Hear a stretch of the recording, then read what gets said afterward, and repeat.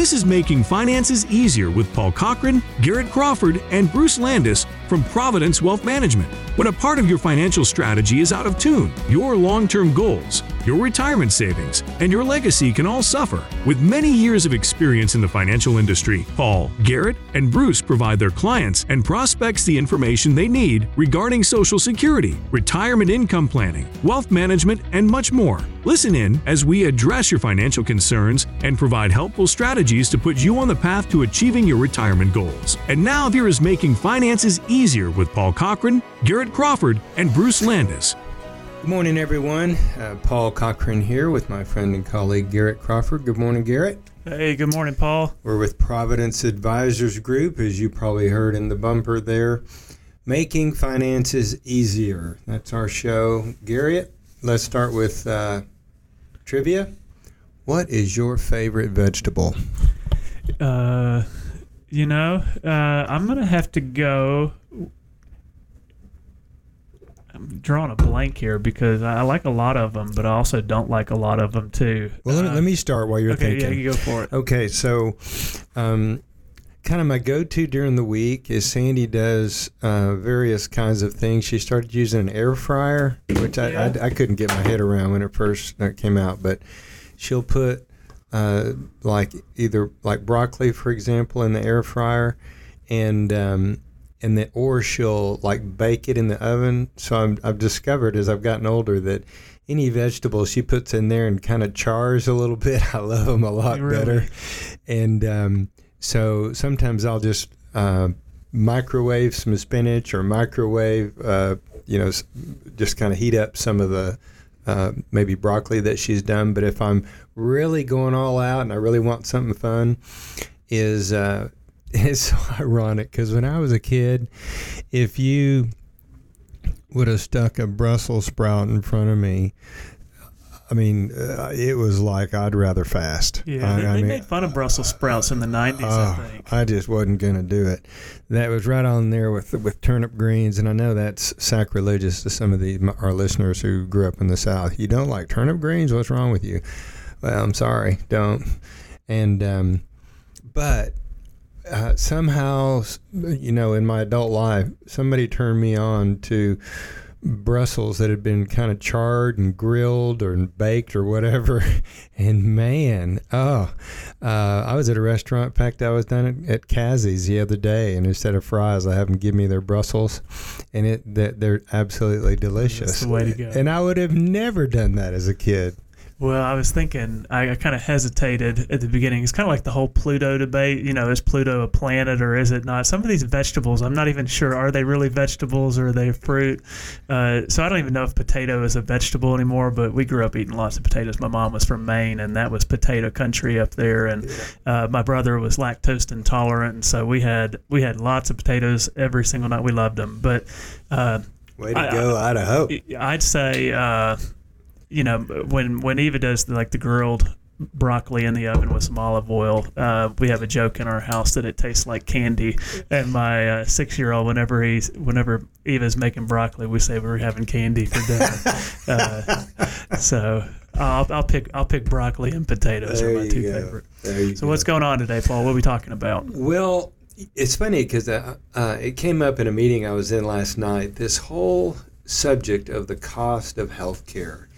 And, one of the things that you and I have confronted multiple times here through the years is people who are wanting to retire, and the wild card would be healthcare expenses. It's not cheap. No. And so they've got to figure out a way to make it to age 65 without, we know that COBRA is available. We'll talk about COBRA here in a minute. But other types of health insurance, some way to have these people who want to retire to have coverage through age 65, and the hidden landmine in there of long-term care. So I thought we'd just touch on that today in the time that we've got. And in fact, let me just start with the long-term care, and then Sure. I'm going to throw some things at you. First, it's one of these things that, in terms of a financial planning process, I don't think it's right or wise to somehow look at a retiree's financial plan and not consider the expenses that are not covered by health insurance. Yeah. So if we know going into it that if you've got Medicare and the best supplement in the world, if we know that if you require caregiving expenses, then you're going to have to pay for those out of pocket. Your health insurance is not going to cover it. So then the question becomes, are you going to pay for it out of pocket, or are you going to deplete your savings and have Medicaid pay for it? Yeah. Hey, Paul, I want to jump in real quick because I feel like, it's one thing to hear long-term care planning information from just anybody, but I'm sure people that listen know this, but you got your start many, many years ago in this industry in long-term care insurance. And I wonder how many conversations you've had with retirees about long-term care. It's not in the dozens or 20s or 30s. I'm sure it's in the thousands of people that you have met with and talked about with this. So for listeners out there, what he's about to go into with long-term care, it's not like this is an article he read this morning about and is hitting the highlights. He's been met with every rebuttal and also success story with people planning for long-term care through the years. But anyway, I wanted to interrupt, and you can keep going. Well, I sold my first long-term care policy to my mom back in February 1st, I think it was, of 1993. And I did long-term care exclusively until like the year 2000 probably. And my colleague now, Bruce, across the hall here, Bruce has carried that mantle. I passed the baton to him to do that full time for us here. And he's been doing it really since the late 90s as well. So between the two of us, we do cover a lot of ground on this. And so the question becomes, from a planning process, like we were with somebody earlier this week that, based on their health, they're just not going to qualify for long-term care. Their spouse could. And so first thing I would say is and you're talking about in the application phase of long-term care, correct, right? Okay. Correct. It's just not going to fly. They do not have an option to purchase it. But in those cases, there's an argument that could be made that someone who is not eligible, it makes it even more important for their spouse to get it. See, some people will do kind of a pushback, and I'm going to show that insurance company, if they're not going to insure me, they're not going to get my spouse either. Well, that's a little bit like, cutting off my nose to spite my face, as the old saying goes. And so this is one of those cases where you need to be careful, because an enthusiastic agent, could, if he's a trusted one or she is a trusted one, that could be helpful. But it's helpful to be able to get advice from somebody that is going to be as unbiased as possible. So that what that means is you don't have to get long-term care, but you better figure out a way to fund the expenses. So if I cannot qualify health-wise for long-term care insurance, then I know that my assets have to be utilized. They're going to have to be earmarked. A certain amount of them are going to have to be earmarked for my caregiving expenses, because typically what a husband doesn't want to do, or any spouse, they don't want to spend the assets that they have and then their surviving spouse live for another 15 years and not have the income that they need because they've spent their assets. Right. So if the healthier spouse, the one that might qualify for long-term care, can get long-term care insurance, at least that they won't have to spend the assets that the other one, the unhealthy spouse, might need. Plus, if the unhealthy spouse spends the assets, the one who's covered will be able to maintain independence and do what they want to do. So there is a point where somebody, if we do the math, we could say, hey, listen, you can pay for long-term care out of your pocket. The challenge is, the insurance company always has more money than you've got. And I know I mean, we have more clients than we can count that they could pay for long-term care, but they just don't want to. Mm-hmm. In other words, if I can use a percent to protect the 99%, then why wouldn't I do that? In other words, most clients got to where they are by if they have a large estate, by making wise decisions and thinking through things and not taking unnecessary risks, being prudent, planning, etc. And so then to just say, oh, well, long-term care is not going to happen to me, that's not a plan. Yeah, and I would just jump in here too. I this is not my area of expertise as much as you and Bruce, but I come across people that are like, I've got to draw the line somewhere with insurance. I can't insure everything. I think you can buy an insurance policy probably even with a meteor hitting your house, and it's like, well, that could happen and that would be devastating, but the likelihood of that is probably pretty slim. But if you want to, or I can even address it too, but like, how would you respond to somebody that says, I can't buy insurance for everything? Like, why is long-term care insurance, or why is buying insurance for long-term care insurance something that you recommend versus other types of insurance? Yeah, I think there are a couple biggies out there, because that's a great question. The first thing is, we have our home insured. Why? Well, typically, if it burnt to the ground, we don't want to have to spend our savings to build another one. Be expensive. Right, exactly. The second thing is we have liability insurance on the car. If we're in a car wreck and we killed somebody, it would be horrible, but it would also be, financially speaking, a devastating event. You could be sued and you would not have any money left at all. You also, through either your employer, or we're going to touch on it here in a minute, maybe you have Medicare or a supplement, you've got your health insurance. So really those are the big three.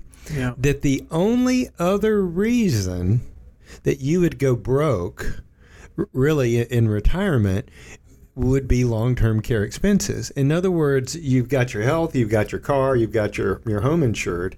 That long-term care, it's the single largest out-of-pocket expense that you face. And so you have to treat it in a way that you have, in the financial plan, you've thought through how it can be funded. Mm-hmm. Yeah, and I was even thinking too, like the likelihood of somebody needing care. We can think about the older people in our lives, and they hit that point where, again, I think they call them activities of daily living, where they aren't able to bathe themselves, feed themselves. I think there's even cognitive issues in there, but people often hit those points where they need help and care, and so the meteor hitting your house is probably a really unlikely event, but decline in physical ability to do things is, we're all heading that way if we live long enough. Yeah, I think, we can get into the risk of, your home burning down or being in a liability lawsuit or, any number of things versus the risk of long-term care. But really, it's not even close. Long-term care is a much higher risk. Yeah. And so, consequently, the premiums cost more. And so that gets into a whole nother thing. Well, what about those premiums that keep going up and other things? Well, we can talk about that maybe in another show.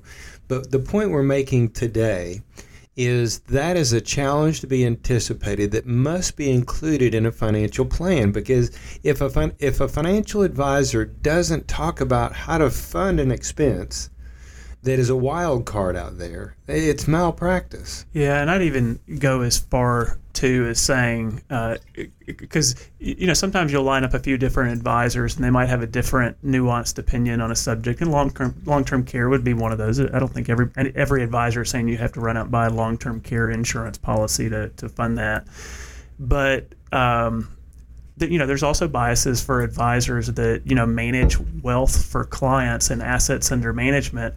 To set aside an amount for long-term care, that's usually a large chunk, and so there's a conflict of interest sometimes with even advisors like us. We have to keep tabs on our biases to make sure that we're making the right decision for the client, because you could imagine where, for an advisor getting started and, trying to generate revenue, that, sending $250,000 out the door for a long-term care insurance plan, that's not in the best interest of their business either. And so, that's a very nuanced topic, but you want somebody helping you with that plan that is willing to help you do the right thing. Yeah, and I am just going to kind of just brag on you and Bruce and just what we've got going here. By the way, 865-770-5031. If anything we're talking about triggers a question, you'd like to give us a call, feel free.